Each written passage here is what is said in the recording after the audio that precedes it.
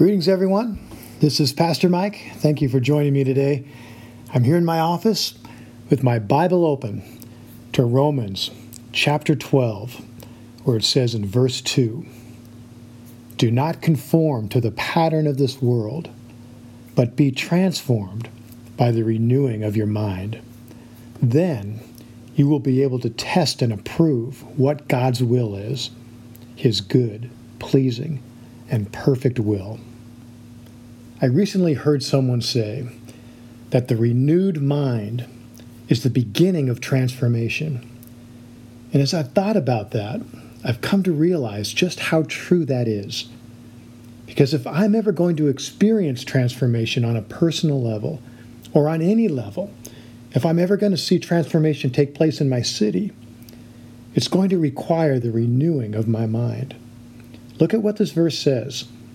"Do not conform to the pattern of this world, but be transformed by the renewing of your mind."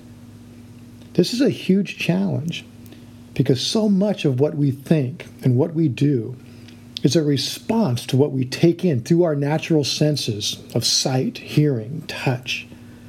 We process what we take in through our senses and then form thoughts and opinions based on what we see, what we feel, what we've experienced in the past. Though this may or may not result in us being conformed to the image of this world, it will undoubtedly result in what this verse describes as being conformed to the pattern of this world. This pattern is the cycle of thinking and acting in response to what we see in the natural. The renewed mind sees differently. There is a different sense that we use, and that is faith. 2 Corinthians 5:7 says, "For we live by faith, not by sight." For a believer, faith becomes the sense by which we see what is unseen. That doesn't mean that faith sees the invisible, but rather it sees God's desires. It sees God's will in people, in circumstances, in places where it is not yet being carried out. Hebrews 11:1 says, "Faith is confidence in what we hope for and assurance about what we do not see." Again, there's this contrast between faith and sight. Faith is about reorienting our minds to think and act based on God's Word, rather than in response to what we see. It's this that creates a pathway for God to move and transform. I now realize why the Bible says that without faith, it's impossible to please God. Because it's only through faith that I become connected to truth and therefore connected to God's will. It's the transformation that comes through the renewing of our minds that enables us to discern God's will, to declare God's will, and through faith to truly see what God is doing and to hear His voice speaking into our lives and the specific situations we're facing. Biblical faith is not imagining an alternate reality based on our desires, even if those desires are well-meaning. This whole speaking your truth into the universe is really a counterfeit of biblical faith. Faith is seeing what God sees and declaring what God has spoken. You see, faith comes by hearing, and hearing by the word of Christ. What has God spoken? What has He declared? The Bible is not just an instruction manual. It is the very Word of God.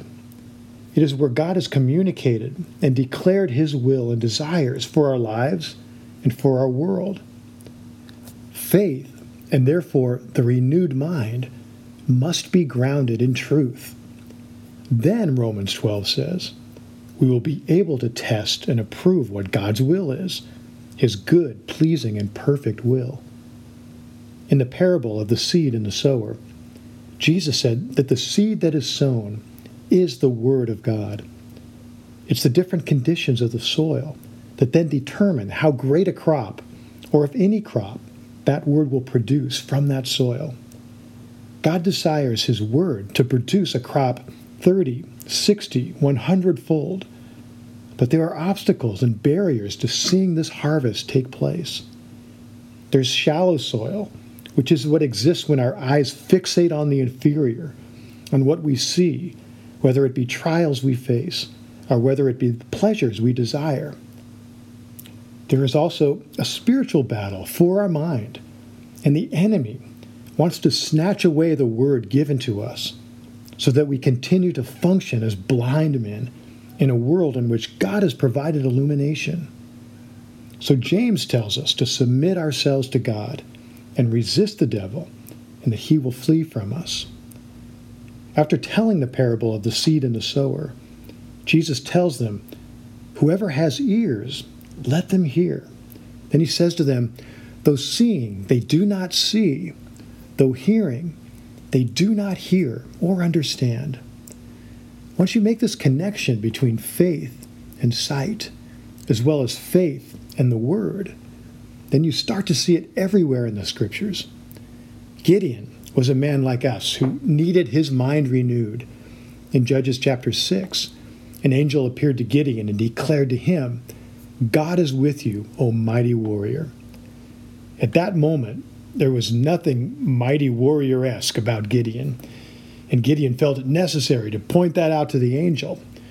He tells the angel basically, "Look around. My people are totally defeated and destitute. I am the least qualified person in my family, let alone the nation of Israel, to lead an army." But God had spoken, and with his word always comes the power to fulfill that which he has spoken. But what happens is that when God speaks, it then comes into direct conflict with our own thoughts, attitudes, preconceptions, and that which we see with our physical eyes.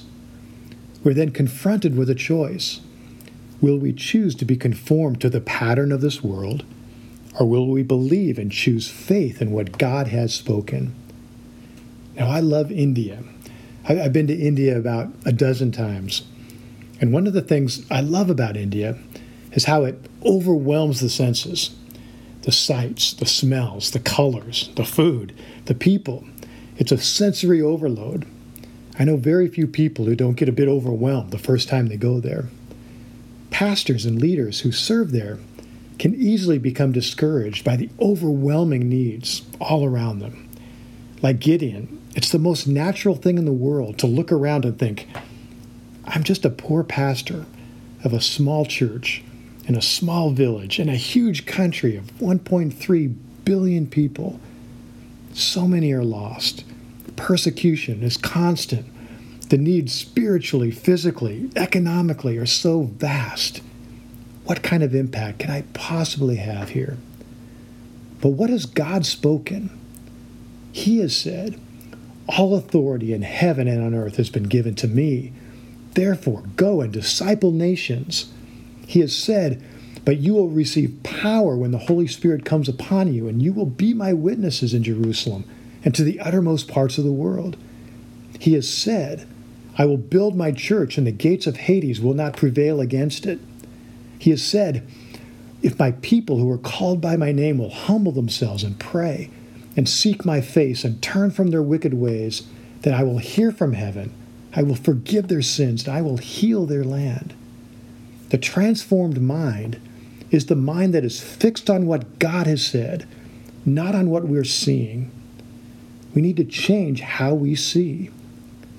After Jesus fed 5,000 with 5 loaves of bread and 2 fish, and then 4,000 with 7 loaves of bread and just a few fish, the disciples again found themselves in a situation where they had only 1 loaf of bread between them. In Mark chapter 8, verse 17, Jesus says to them, "O you of little faith, why do you reason among yourselves because you have no bread?" Jesus was basically saying, why does your reasoning begin with what you don't have rather than what I've already spoken? This was a stronghold in their way of thinking that needed to be torn down. Now, what is a stronghold? A stronghold is a mindset filled with hopelessness that sees as unchangeable something that is contrary to God's revealed will. Jesus would then go on to say to them, "Are your hearts hardened? Do you have eyes but fail to see? and ears but do not hear. There it is again, that connection between faith and seeing. Jesus then recounts the feeding of the 5,000 and the 4,000 so that his disciples can see with a renewed mind. Jesus had spoken, "You feed the multitude." And with that word came the power to fulfill that which he had spoken. We need to learn how to see by faith and not by sight. Prayer, praise, and worship are all activities that connect faith to God's word. They are like new glasses that enable us to see what the Father is doing and discern his good and perfect will. Faith comes by hearing from the word of God. Some of us need to change our relationship with the Word of God. The Bible is not just an instruction manual filled with knowledge and theology. It's the living Word. It's living and active, able to separate flesh from spirit and expose the thoughts and attitudes of our heart.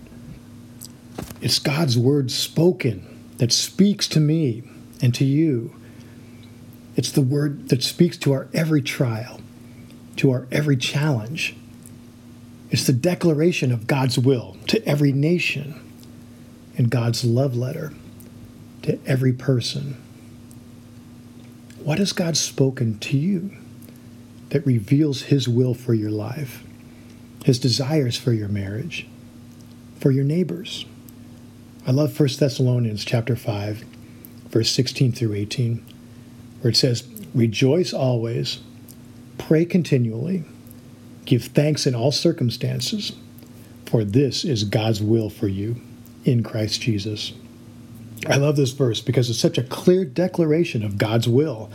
I mean, it says right there in the verse, this is God's will for you in Christ Jesus.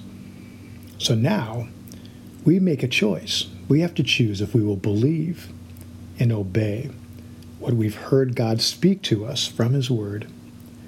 So today, let's make that choice to not be conformed to the pattern of this world any longer, but to be transformed by the renewing of our minds.